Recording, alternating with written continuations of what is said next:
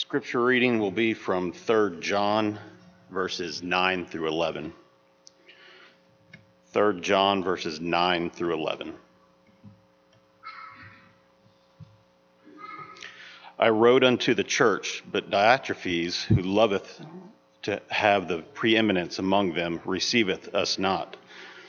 Wherefore, if I come, I will remember his deeds which he doeth, prating against us with malicious words, and not content therewith. Neither doth he himself receive the brethren, and forbiddeth them that would, and casteth them out of the church.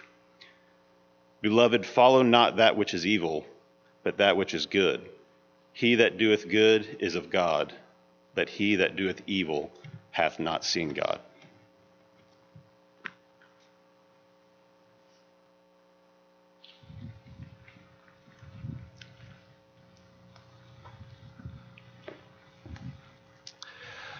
The shortest book in your New Testament is the book of 3 John.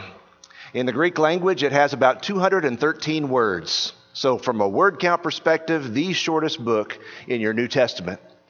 Just because it's short doesn't mean that you ought to ignore it, however. In our ongoing series about New Testament postcards, the one-chapter books in your New Testament, let's give some attention this evening to what 3 John can teach us about God and about being faithful to God. As you look at 3 John, and if you haven't already opened your Bible there, please go ahead and do that. As you look at 3 John, it's really about three people, three individuals. You find three names mentioned in 3 John. Gaius is mentioned in verse 1. You see him? Gaius, that's the man to whom 3 John was written. And then you see another name, Diotrephes, that was read just a moment ago in verse 10 in Clint's reading, verses 9 and 10. And then you see a third name, Demetrius.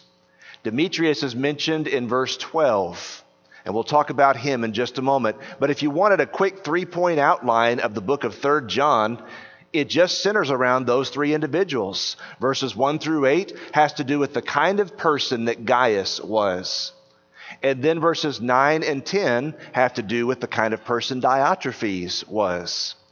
And then verses 11 through 15 have to do with the kind of person that Demetrius is and the kind of person God wants us to be as well. Incidentally, I know I just said verses 11 through 15. Some of your Bibles, if you have a New King James like mine, for example, there are only 14 verses in 3 John. What's the deal? But John just said 15. If you've got an ESV, you've probably got 15 verses in the book of 3 John. That last verse in the New King James gets broken in half in the ESV and some other translations as well. So some translations have 14 verses and some translations have 15, just for that reason. It's just a matter of where they divided the verses.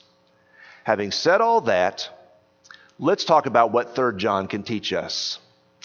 When you think about 3 John, it actually has somewhat of a relationship to the book of 2 John.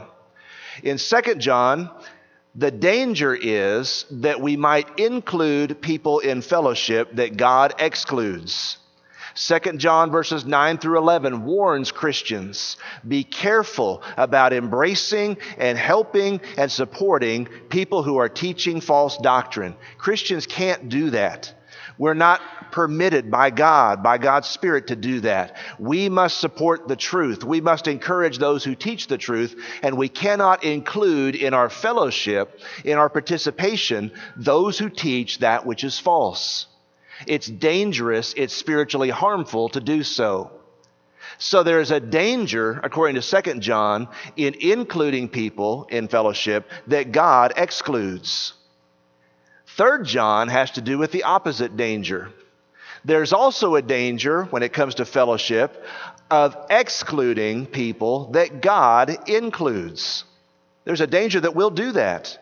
And when you try to live as a Christian for any amount of time, you'll find that sometimes fellowship gets really difficult. How does this work out? How does this look as I'm trying to be faithful to God, to God's Word, and I'm trying to love people? It's a tough thing to try to live with people who are imperfect and try to recognize the people that God includes and also stay away from those and not support those that God excludes when it comes to fellowship. So the danger of excluding those God includes. One of the comforts that I get from reading 2nd and 3rd John is this. Even in the first century, the church had people problems. As one writer put it, wherever you have people, you're going to have problems. Because that's the nature of working with people, isn't it? And so no matter where the congregation is, and no matter how good a congregation might be, or no matter how unfaithful a congregation might be, there are going to be problems just because of the fact that imperfect people come together and try to work together to serve and to please God. There are going to be problems. And John the Apostle, even late in his life, after people had had time to absorb and digest the gospel and to be changed by it, even late in his life, as he's writing 1st and 2nd and 3rd John, he has to keep coming back to this theme of love one another. And this theme of stand for truth. And this theme of make sure that when you're practicing fellowship, that you listen to God and what He recognizes and who He recognizes. All of those things are important for Christians, just as much today as they were 2,000 years ago. Let's break our outline of 3rd John into the 3 parts I mentioned just a moment ago. And I just want to plant this seed in your mind as we begin. In every one of us, there is the potential to be a Gaius, an encourager. Just as true, in every one of us, there is the potential to be a Diotrephes, a dictator. In every single one of us, there's the potential for both. And in every one of us, there's a little bit of both. So the question we ought to ask as we look at the first 2 points in our lesson tonight is, what is there more of in me? As I'm living as a Christian, am I more like Gaius or am I more like Diotrephes? Let's look at the text. In verses 1 through 8, the Bible talks about Gaius the encourager. Let's just read together. John introduces himself in verse 1 as the elder. To the beloved Gaius, whom I love in truth. Beloved, he says, I pray that you may prosper in all things and be in health, just as your soul prospers. Right off the bat, you get this impression. John loves Gaius. John is all about supporting Gaius, and John's going to praise Gaius in a lot of ways. One of the things he brings up in verse 2 is that Gaius is a spiritually healthy individual. John prays, I pray that your health may prosper, or that you may prosper in all things and be in health, even as your soul prospers. Gaius is a person who is devoted to the Lord. He's a person who loves the truth. He's a person who's growing as a Christian. Are you growing as a Christian? Is your soul prospering? Right now, today? Are you growing and working in the kingdom as we've been singing about tonight? Gaius was. And so John could say, I pray, Gaius, that your health and your physical well-being, that those things, all the areas of your life, that all of them may prosper just as much as I see you growing as your soul prospers. There's a potential in all of us to be a Gaius. Not only that, but Gaius is a man who is characterized by good testimony from others. Look at verse 3. John says, I rejoiced greatly when brethren came and testified of the truth that is in you. Just as you walk in the truth, I have no greater joy than to hear that my children walk in truth, John says. So he's writing this to his friend Gaius, and he says, some other people have come and talked to me, and they've talked about you, Gaius, and they've told me that you're somebody who stands for truth, and you're somebody who walks in truth. And John rejoiced to hear that. Verse 4, by the way, is a great parenting verse. It's a great verse for parents to meditate on and to think about. Our kids may grow up to be something that we never expected. They may grow up to work in a field or have a career or live in a place where we never imagined they would. And we all have expectations for our kids. But look at verse 4 very carefully. I have no greater joy than to hear that my children walk in truth. If we can raise our children and dedicate our lives to helping them to know what it means to walk in truth, to stand for what's right, and to be faithful in a relationship with Almighty God, if we can raise our kids to do that, we have been what God wants us to be as parents, regardless of anything else our kids are doing with their lives. If they're walking in truth, what a joy to be able to say that. And John, as he's talking about Gaius, says, I'm so glad, Gaius, that I hear from others because of the way you're living. It's not just something you're doing personally in your closet, all by yourself and nobody sees. Everybody sees that this is what you're all about. There's the potential in all of us to be a Gaius. He's an encouraging guy because of the way he lives. But then look at this in verses 4 through 8. John describes his practical ministry. He's going to explain verse 4 a little bit more fully. What does it mean that Gaius walks in truth? What does it mean that he is an encourager? Look at verse 5. Gaius, beloved, you do faithfully whatever you do for the brethren and for strangers. Gaius is a Christian who loves other Christians. He loves other people. And when somebody comes to town, every congregation's got folks like this. When somebody new comes to town and they need a place to stay, you always know who to call.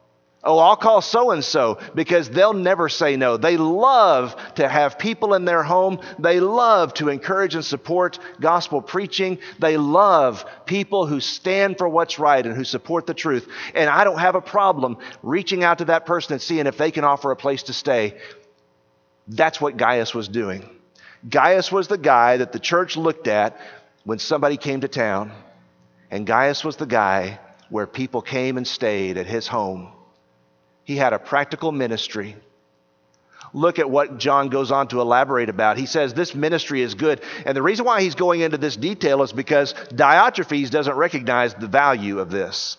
Diotrephes has a very different approach to how we ought to treat visiting Christians and visiting preachers.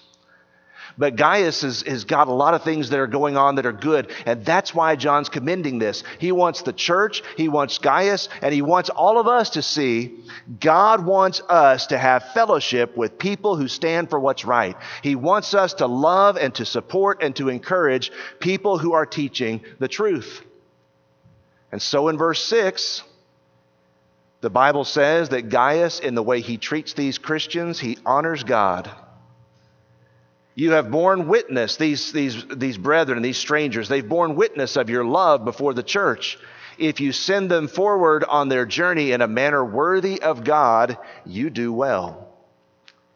What does that mean, a manner worthy of God? It means that Gaius is not grudging in the way that he practices hospitality. Gaius is not just saying, well, all right, if you need a place to stay, there's the couch. I'll see you in the morning. Don't expect breakfast. That's not the kind of guy Gaius is. He brings these people in. He helps them feel like family, like they're at home, in his home. And Gaius honors God by the way that he treats the people visiting him. It's practical. Not only that, but look at verse 7. He lifts up the name of Christ. They went forth, it says in verse 7, for his name's sake. Some translations say for the sake of the name, taking nothing from the Gentiles. These itinerant preachers who are preaching the truth, they would not take support and encouragement, and the Gentiles wouldn't give it to them anyway. But even if they did, even if they offered, these people would say, no, we're not about the money. We're not about trying to get rich off of preaching the gospel. We're going to go and we're going to allow the church to support us. The church supports its own. And they do all this, it says in verse 7, for the sake of the name. And I love that phrase, for the sake of the name. You know why we do what we do here at Katy? We do it for the sake of the name. Because Jesus has the name that is above all names. And Jesus' name needs to be magnified. It needs to be lifted up. And so we have all these works and programs. We have missionaries all over the world, a lot of them working diligently and faithfully in Mexico. Why? For the sake of the name. We have people who go into the community and help in benevolent ways. And we have people that come to the building here and they have requests, and we try to help them as best we can as a congregation. Why? For the sake of the name. Why do we preach and teach the gospel? It's for the sake of the name. Why do we have Bible classes? It's for the sake of the name. Why do we have fellowship with one another in events like family circles? It's for the sake of the name, because Jesus' name deserves to be magnified. And that's what these preachers 2,000 years ago were doing. They were going out for the sake of the name. They were teaching and they were helping others to find a relationship with God. And Gaius said, I want to be a part of that. Why would I not want to be a part of that? That's exciting. That's thrilling. It doesn't take much to be an encourager, but it does take a focus on what honors God and what lifts up the name of Christ. Look at verse 8. The first part of verse 8.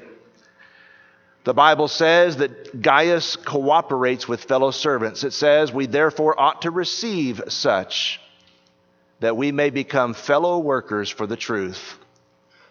Gaius realizes that there are going to be other people working in the Lord's vineyard.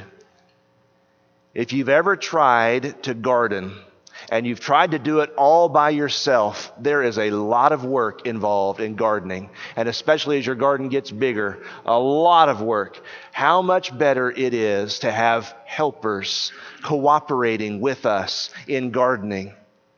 And the same thing is true in the Lord's kingdom. How much sweeter and greater it is for brethren to work and to walk together in unity, cooperating with one another. Gaius promotes the truth. Gaius knows that when he helps these itinerant preachers coming through town, when he houses them in his home, when he takes care of their needs, when he treats them like family, that one of the things he's doing is he's having fellowship with them. Fellowship.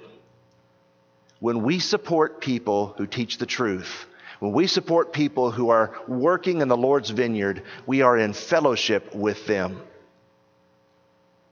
And we do that because they're promoting the truth. Because we have a common cause and a common Savior. And so Gaius is this wonderful New Testament Christian. And let me say this. Every congregation, including this one, needs more people like Gaius.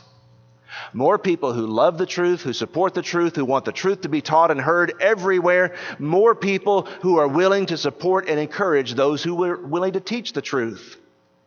Every congregation needs more Gaiuses. And there's the potential in every one of us to be a Gaius. Secondly, though, tonight, look at verses 9 and 10.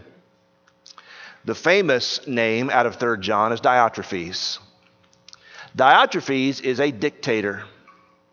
I wrote to the church, John says in verse 9, but Diotrephes, who loves to have the preeminence among them, does not receive us. So John has already written a letter to this unnamed congregation. And Diotrephes, I guess, tore up the letter. And so that's why John is writing to Gaius, a single member of this congregation. And the Bible says in verse 10, therefore, if I come, I will call to mind his deeds, which he does, prating against us with malicious words. And not content with that, Diotrephes himself does not receive the brethren and forbids those who wish to, putting them out of the church. What's Diotrephes doing? He is a dictator. And there are 5 indictments in these 2 verses that I'd like for you to pay attention to. What's John saying about Diotrephes? He says, first of all, that Diotrephes is proud. He loves to be first. And if you've been a member of the church for any length of time at all, there are people who love to be first. They love to be in the limelight. They love to be number one. They love to have the preeminence. It's just human nature. Not only that, Diotrephes is rebellious. He does not acknowledge our authority, John says. Well, who is John? John is one of the 12 apostles. John is one who is sent with a special mission by Jesus Christ to teach the gospel, to reveal it to the world. And if an apostle comes and speaks to the church, the apostles had a unique kind of authority that died with them 2,000 years ago. But as long as John lived as an apostle, He had authority. Diotrephes didn't want to hear what John had to say. He didn't want to hear what John had to teach the church. Not only that, but Diotrephes is guilty of slander. He goes around disparaging John with wicked words, worthless words, nonsense, one translation says. So Diotrephes is making up all kinds of things, talking about the kind of person John is and the kind of things John teaches. He's saying some very ungodly, unholy things about who John is. Slander. What else is Diotrephes doing? He is ungracious. When these Christians come through town that are preaching and teaching the truth, Diotrephes does not receive them. Who are your friends? Do you teach what John teaches? Do you teach the same gospel and the same principles that John teaches? What do you think about John? Is he a good guy or is he a scoundrel? And Diotrephes is ungracious. He will not receive people who are aligned with John and with those who work with John. And then, number 5, there's an abuse of power. Diotrephes thinks that church discipline is something that he ought to practice all by himself.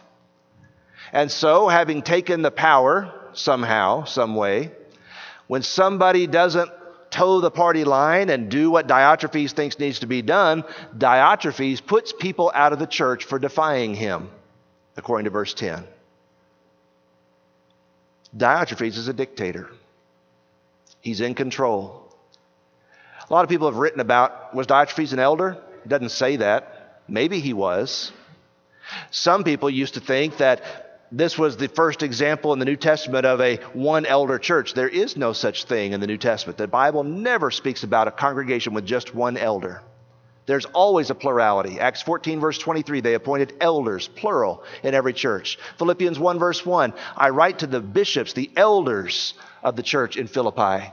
There's always a plurality, always at least 2. And there's wisdom in that. Was Diotrephes an elder? It's inconclusive.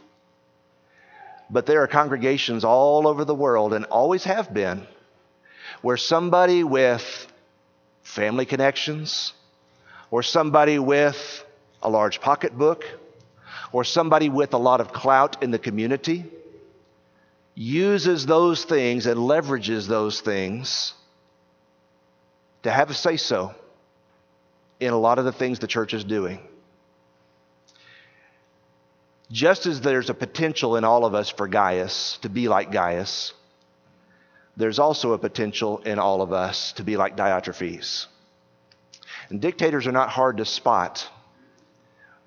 But let's think about the spirit of Diotrephes, because the spirit of Diotrephes is alive and well even today in the Lord's church. Just for a moment, the spirit of Diotrephes. People who have the spirit of Diotrephes, they want to be in control. They want to call the shots. They want to have a say-so in everything. And they tend to dominate every conversation.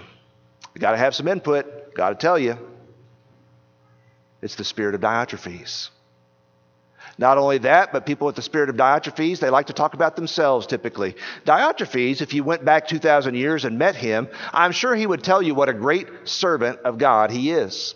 I'm sure he would tell you what a great blessing to the church he is. I'm sure he would tell you that he's standing for truth. Incidentally, one of the things that's noteworthy about 3 John is that nowhere does John say Diotrephes has the wrong doctrine. You see it? Verses 9 and 10. It's not about Diotrephes' doctrine. He may well be straight as an arrow doctrinally. He asked Diotrephes to preach a sermon on baptism or on the blood of Christ or on what must I do to be saved. And Diotrephes is going to preach a sermon and he'll tell you the truth. But Diotrephes has the wrong spirit. He has the wrong attitude. The spirit of Diotrephes. Diotrephes thought he knew better than John. And we have the spirit of Diotrephes when we start to think, I could do a lot better than those in leadership. Maybe that's true, but there's something poisonous about that attitude. It'll poison our souls. It's the spirit of Diotrephes. How about Diotrephes? When we become unreasonable, unapproachable, and unwilling to listen, we're like Diotrephes. I just want to talk to you, Diotrephes. I just want to reason with you. Here, let me mail you this letter. He does not receive us. He will not listen. All he does is slander and mock and prate with malicious words. He's unapproachable. Diotrephes, and people like him, focuses exclusively on his group of friends. You know, fellowship is complex sometimes. It's tough to sort it out sometimes. And one of the easy things we do as Christians is we sometimes ask this question about fellowship. Well, whose circle are you in? Who are you friends with? Because especially preachers, those that have preached, you kind of know if that preacher knows that preacher and that preacher knows that preacher and they all talk pretty frequently and you see them at the same events and you see and they invite each other to each other's lectureships, well, they must all be good guys. There must be fellowship among them. And so fellowship gets devalued sometimes unintentionally but wrongly because we start to make fellowship a matter of, well, who are you friends with? Whose circle are you in? Who do you know? The Bible says in 1 John chapter 1, verse 7, just go there for a moment because this is worth thinking about. 1 John chapter 1, verse 7. When we think about what fellowship means, God says in 1 John 1, verse 7, if we walk in the light as he is in the light, then, consequence, we have fellowship with one another, and the blood of Jesus Christ, his Son, cleanses us from all sin. What's fellowship about? It's about three things. It's about walking in the light. It's about recognizing others who walk in the light. And it's about the blood of Jesus, most fundamentally. Has the blood of Jesus cleansed me from my sin? Does it continue to cleanse me from my sin as I walk in the light? That's a fellowship verse worth pondering. It's not about who am I friends with. It's about, is this person walking in the light? Is this person cleansed by the blood of Jesus? Otherwise, we're going to develop the spirit of Diotrephes if we're not careful. Spirit of Diotrephes. Clinging to positions of authority at all costs. If I go, you're going to have to take me out kicking and screaming. Holding on. Territorial. That kind of mentality. The spirit of Diotrephes is alive and well even today in many congregations. And there's a potential in every one of us to be a Diotrephes. One thing about the Diotrephes in the world, if you watch them for any length of time, the result of their ministries is envy, strife, and division. Envy, strife, and division. And what the Diotrephes in the world end up with at the end of the day is that they are an echo chamber talking to their little group of friends that they have decided they're in fellowship with. We need to be careful that we don't develop the spirit of Diotrephes. Before we leave Diotrephes, I want to say one more thing, and I'll say this very briefly. John never told Gaius to leave the church and start another one. When you read 3 John, that's not the advice. That's not the divine counsel. You got a Diotrephes running the church. You got somebody that's in charge and he's doing all these wicked things. What do? Leaving the church was not something that John counseled Gaius to do. He didn't say you need to split off and start a new congregation of faithful people who are all about walking in the light again. He didn't say that. That's interesting. Even in congregations where Diotrephes has run the show, God can use us, and God can mold us, and God can shape us. And there's something about working even with the difficult people around us that God has a purpose that he can use us for. in those circumstances. And that's where we get to Demetrius in verses 11 through 15. I'm going to talk about Demetrius first, and then I'm going to circle back to verse 11. So look at verse 12. In verse 12, John says, Demetrius has a good testimony, a good report. When I hear about Demetrius, all I hear are good things. And let me tell you where I hear these good things from, he says in verse 12. I hear from the church. They're telling me that Demetrius is a guy who is worthy of imitation. When they think about somebody who's faithfully serving Jesus Christ and trying to cooperate with others and trying to help people go to heaven, they think about Demetrius. Not only that, but he has a good testimony from the truth itself. When you ask Demetrius questions about the Bible, Demetrius gives you a Bible answer. He is somebody who stands for the truth. He is somebody who wants people to know what God has said. And so the truth and his life, he practices what he preaches. Demetrius, the church thinks he's a sincere, devout Christian. The truth attests to that. Oh, and by the way, John says in verse 12, he says, our testimony, we bear witness. And it's true as well. So John is saying to Gaius, back there in verse 1, John's saying to Gaius, I want you to think about Demetrius over there. Look at the kind of example that he's setting. Look at the kind of man that he is. And listen to what people in the truth and I, an apostle, are saying about him. And then here's what you do. He didn't say, leave the church and go somewhere else, go start one across the street. He didn't say that to Gaius. Here's what he said. Here's the punchline of 3 John. Are you ready? It's in verse 11. Beloved, do not imitate what is evil. That's Diotrephes. But imitate what is good. That's Demetrius.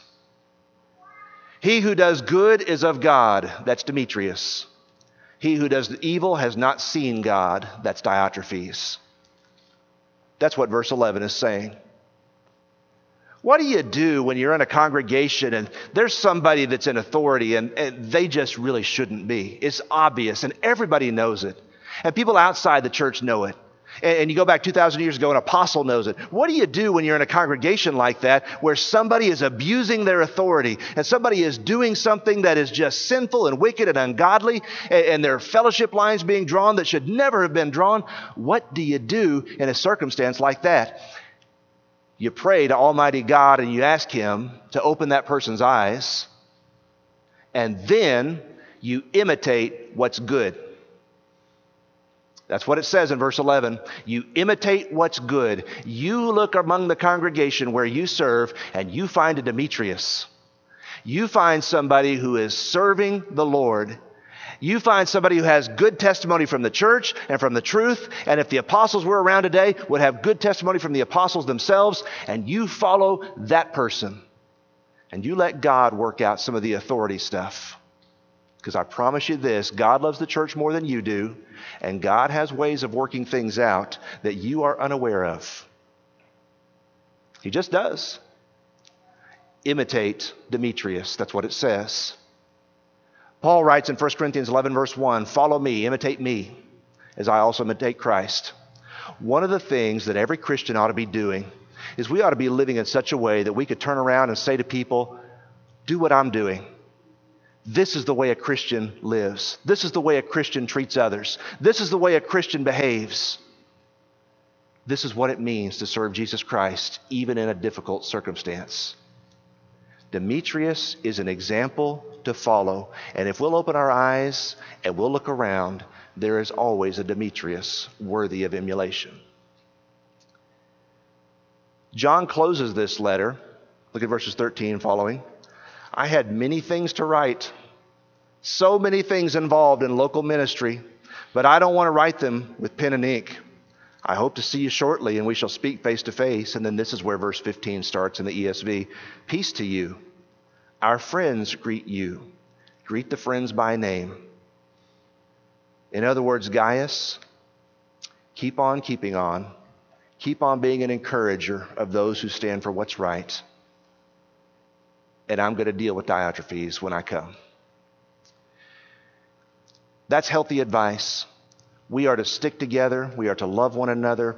We are to encourage and to support one another as best we can for the sake of the name. Because Jesus' name is magnified when different people learn to cooperate and love each other. There's a lot to think about. It's wrong to include those who God excludes, but it's wrong to exclude those who God includes as well. Both are equally wrong, and both are worthy of our contemplation.